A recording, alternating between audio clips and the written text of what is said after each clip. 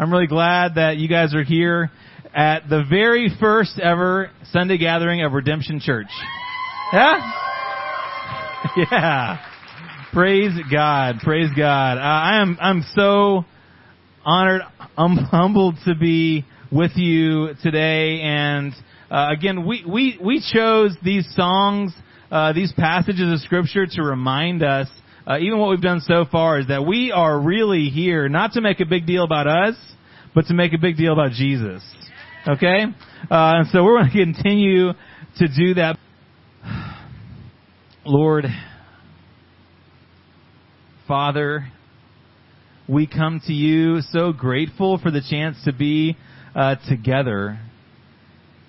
God, as Southway hasn't been in one service for some time, and then as we've never worshiped together as Redemption Church, Lord, we recognize this is a different kind of Sunday, let alone the air conditioner blasting and the grass under our feet and the tent over our heads. God, this is a strange day. But we're just constantly reminded this week as we've been working through all the logistics, this is not the first time you've decided to use a tent. And so, Lord, we are grateful that you can use this moment, this effort, this gathering, to show us your glory. And we ask that you would. We ask that you would make this gathering matter, not just for us to have a service that works, but that our hearts would be changed. That we'd be encouraged, that we'd be conformed more and more into the image of Jesus. And that it wouldn't stop with us, but that it would overflow into our neighborhoods and workplaces, our children, our extended family, God, that more and more men, women, and children in our city would come to see Jesus because of what you're doing here in us and through us. We ask for your help now as we get into your word, as we look at your scriptures, God. Would you bring clarity and transformation? Would you bring help? There are so many opportunities for distractions now, and we just ask that you would say something meaningful to us in these moments. We pray this in Jesus' name. Amen. Amen.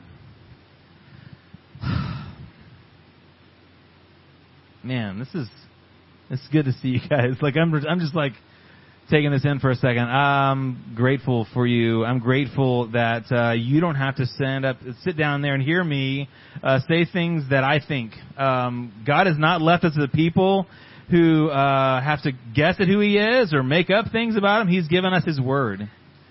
And so if you want to follow along with the sermon, we're going to be in John chapter 5 for the majority of the gathering. But while you're turning there, I want to ask a couple of questions that just kind of basic questions. And the questions are things that we spend our whole lives working on.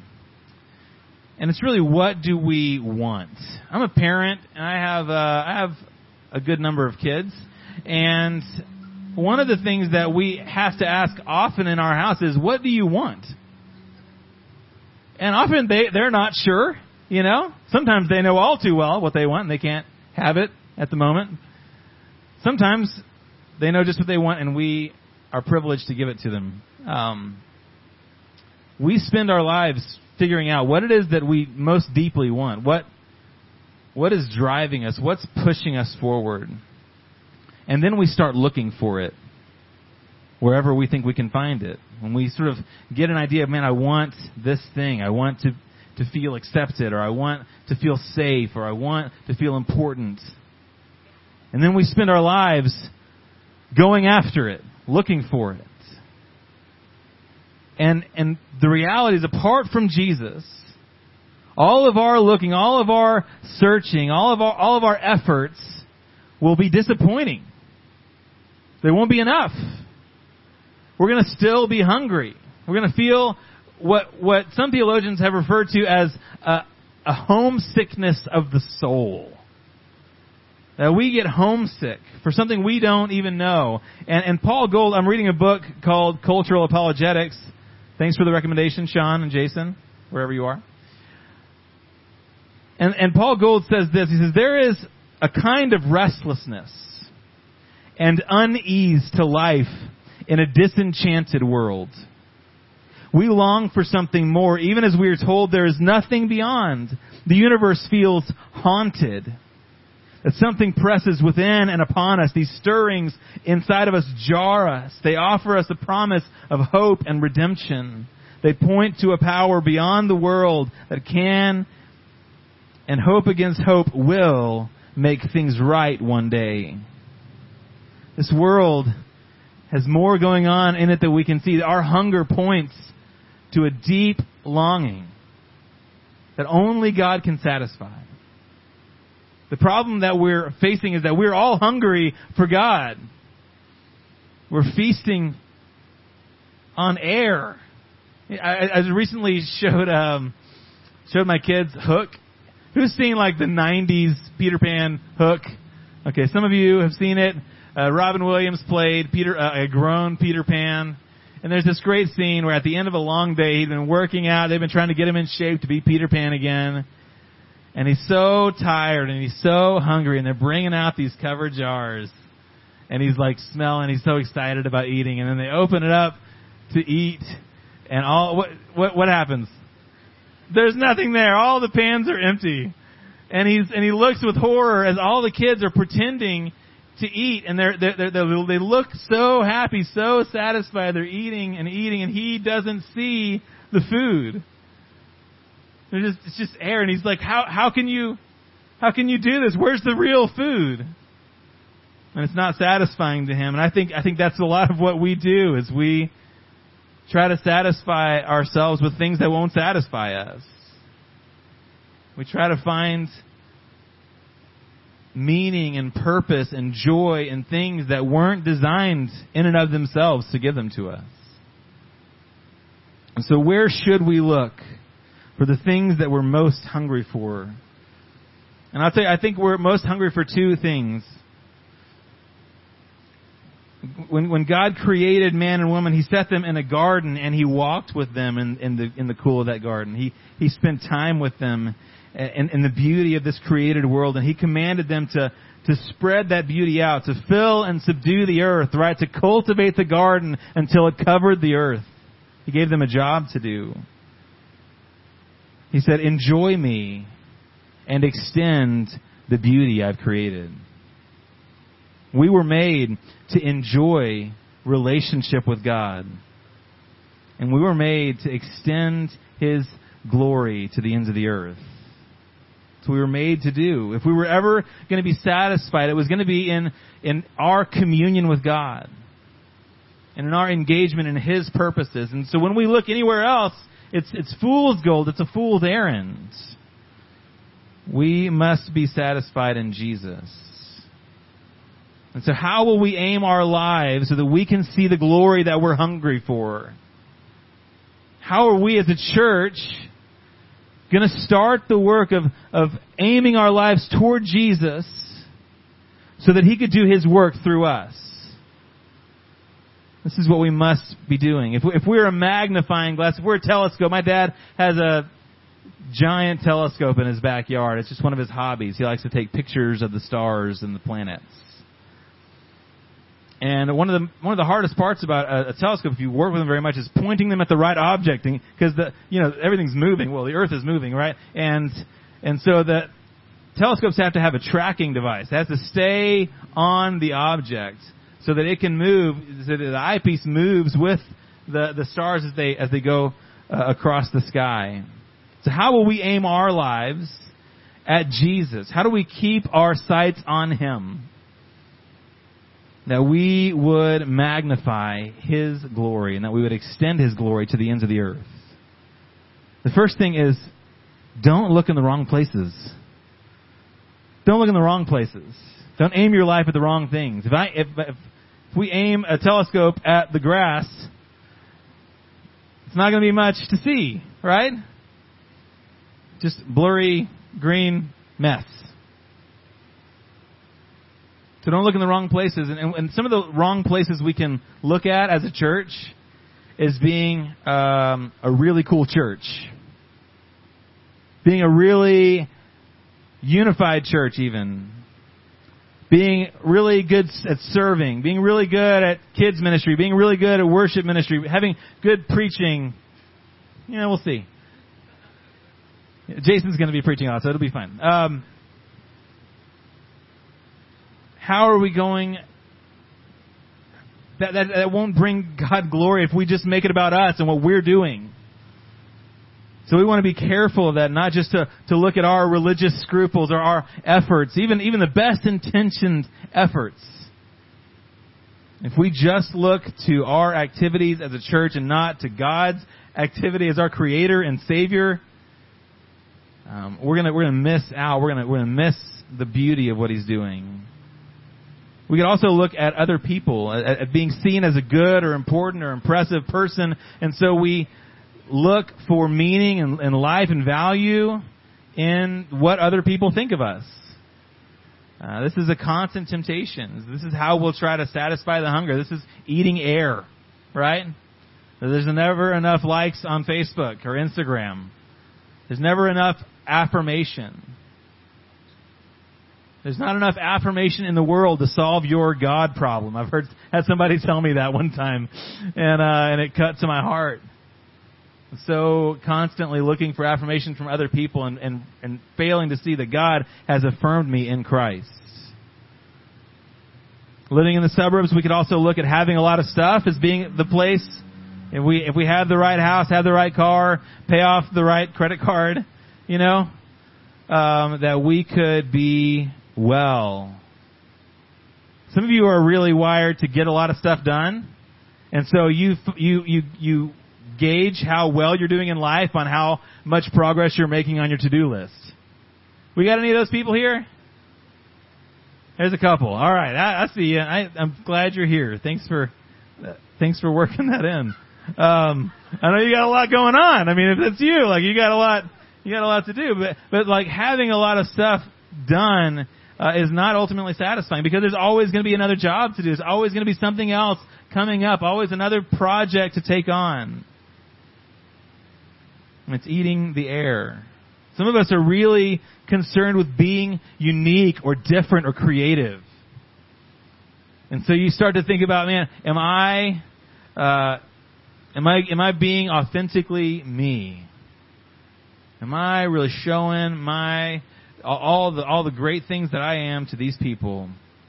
Am I making my mark? Am I being creative in a way that helps other people see that I'm not like everybody else?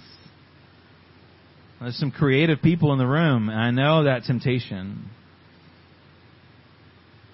But it's air. God is the ultimate creative, right? He's the unique one. And so we get to look to Him as our Creator and acknowledge that He is better. He's better. And we could go on about having all the answers, having the most security, having the most influence, just having a peaceful life. And we'll find our safety, our meaning in forming whatever life we can. And it's eating air. And it won't satisfy you. So what will satisfy us? I think we know the answer to that. We've been singing songs about Him. We've been praying, reading scriptures about Him, but it's Jesus. Jesus will satisfy us. He'll satisfy our desire to be connected to God. He'll satisfy our desire to see God's work done through us. And I was reading through John, and John is just, if you want to really understand this concept, I would just encourage you this week, read John. 3 chapters a day. You could read it in a week. If you just want to read John, even over this month, just read it, a chapter a day. You could have the weekends off. Just read John and see Jesus as He is. But I was really struck by John chapter 5, and I've never preached John chapter 5, and it's probably not a chapter you're very familiar with, but I want you to turn to John 5, and we're going to start in verse 19.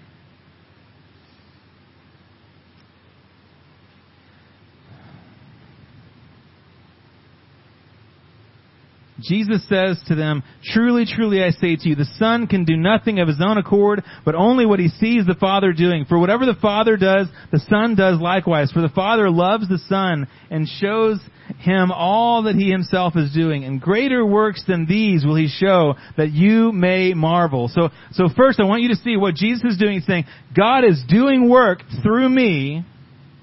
He's letting you see me so that you would marvel.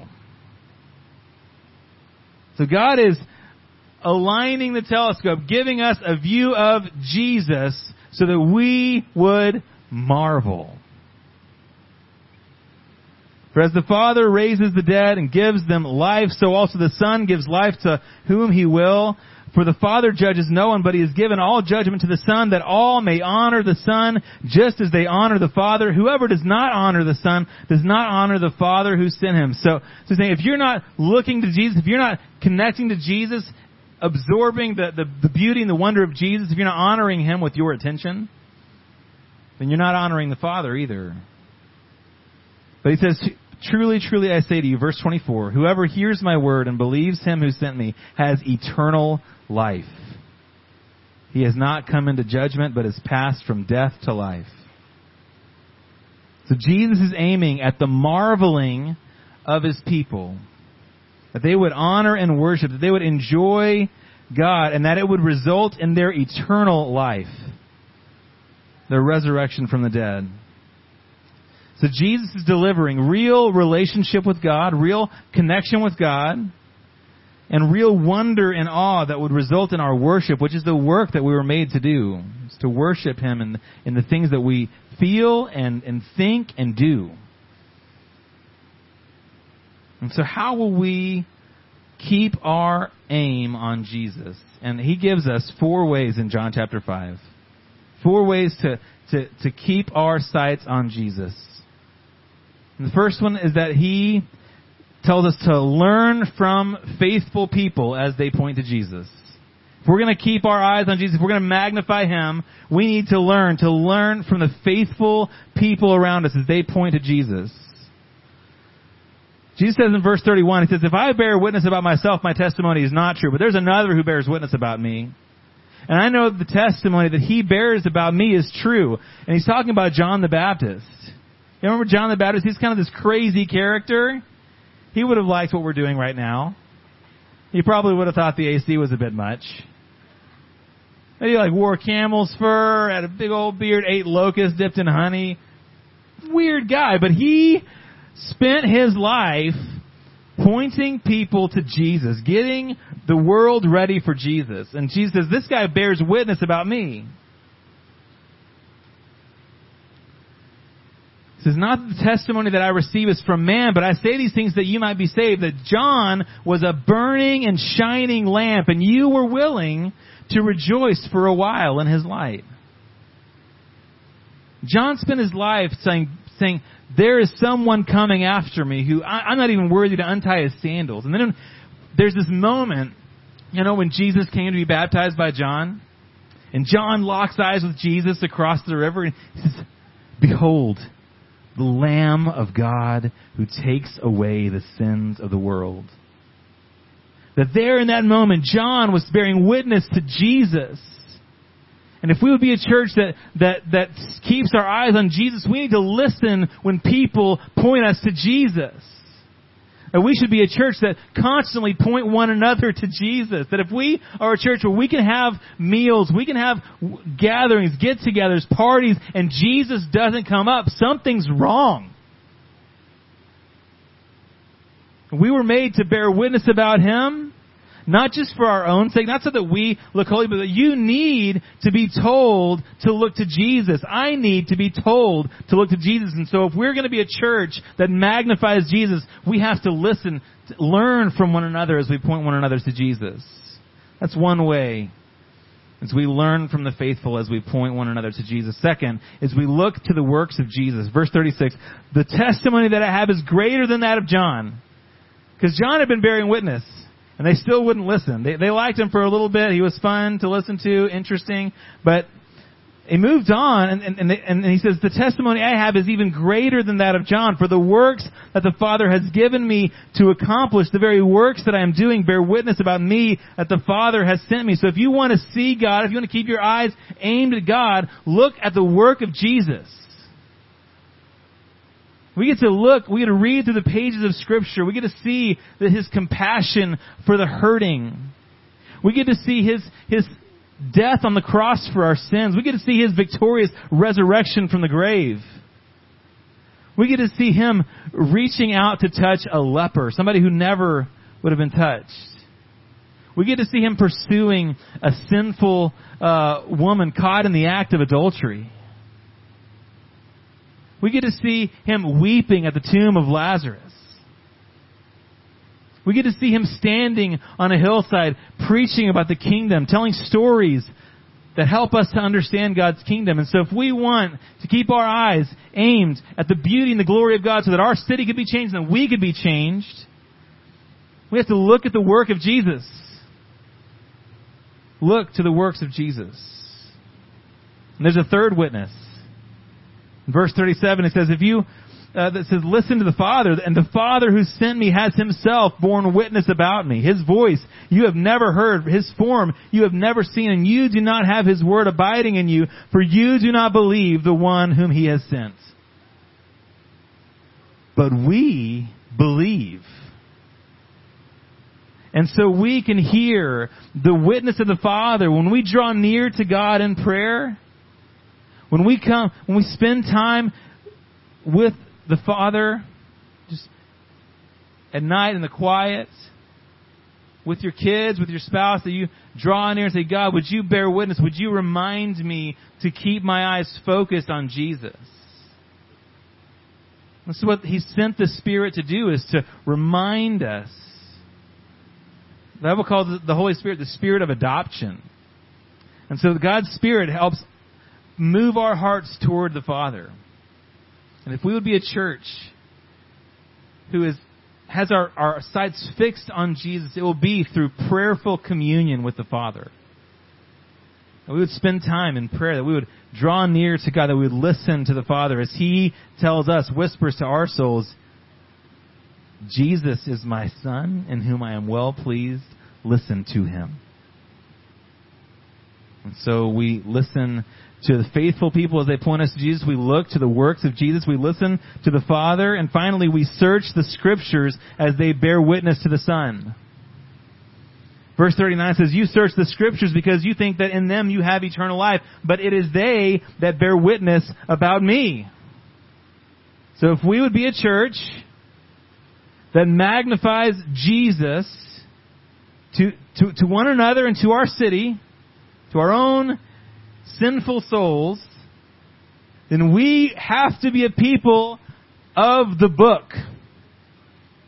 And God has given us His Word so that we could know Jesus. And we don't study the Scriptures so that we're the smartest guy in the room. We don't study the Scriptures so that we can prove other people wrong.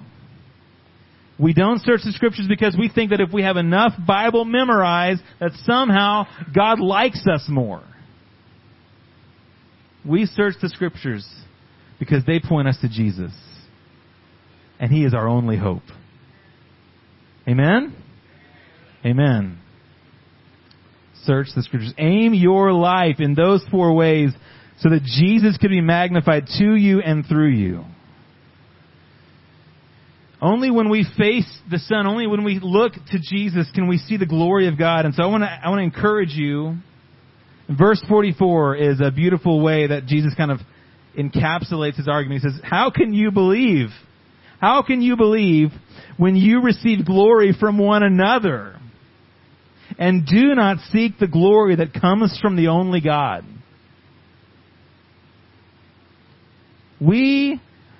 C.S. Lewis says, we are far too easily pleased, fooling around with sex and drink and ambition,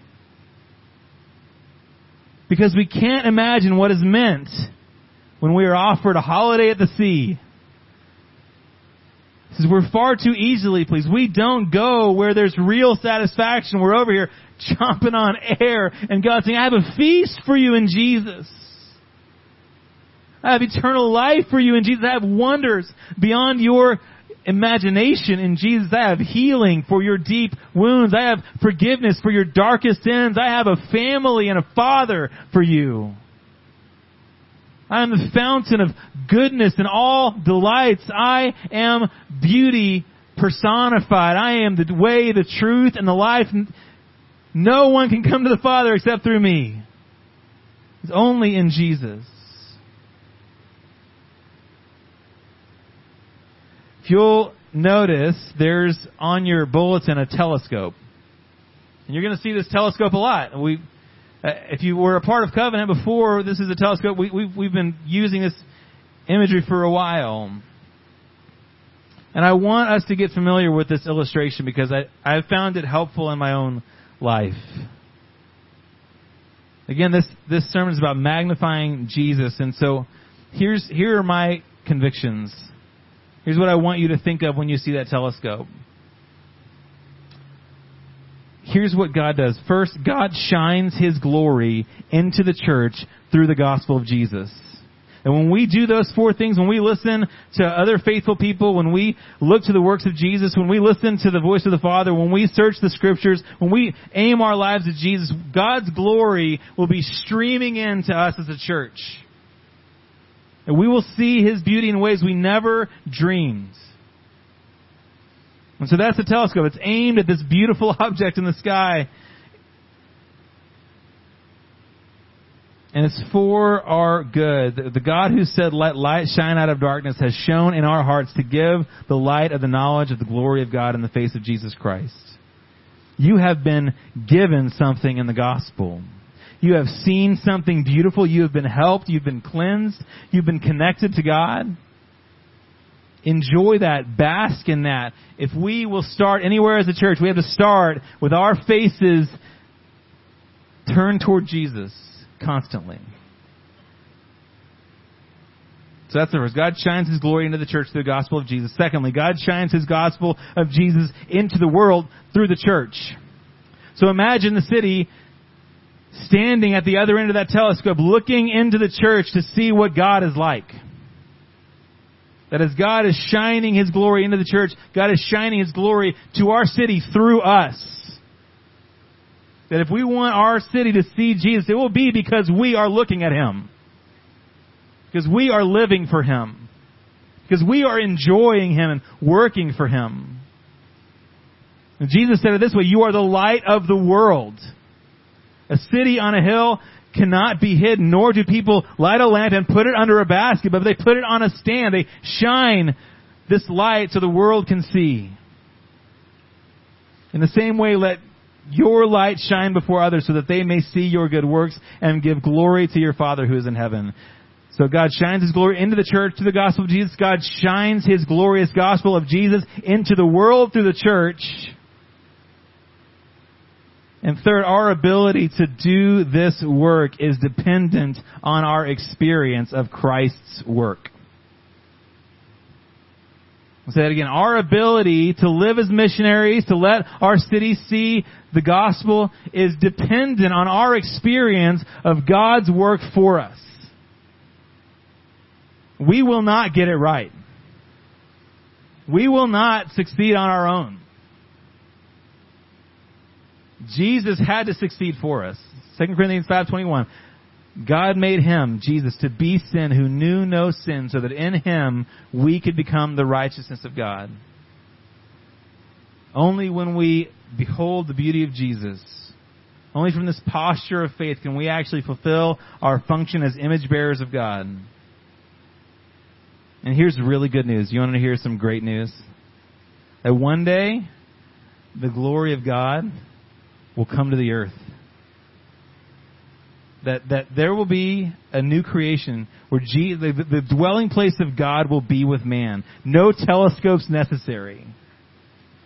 The mission will be accomplished. And we will watch with wonder as the trumpets will resound, the sky be rolled back as a scroll, And God will make all things right. And He will make all things new. And the mission will be accomplished. And the church will be a family, not just United Covenant Southway to be redemption, but just the church. One, finally, fully in the presence of God as our Father.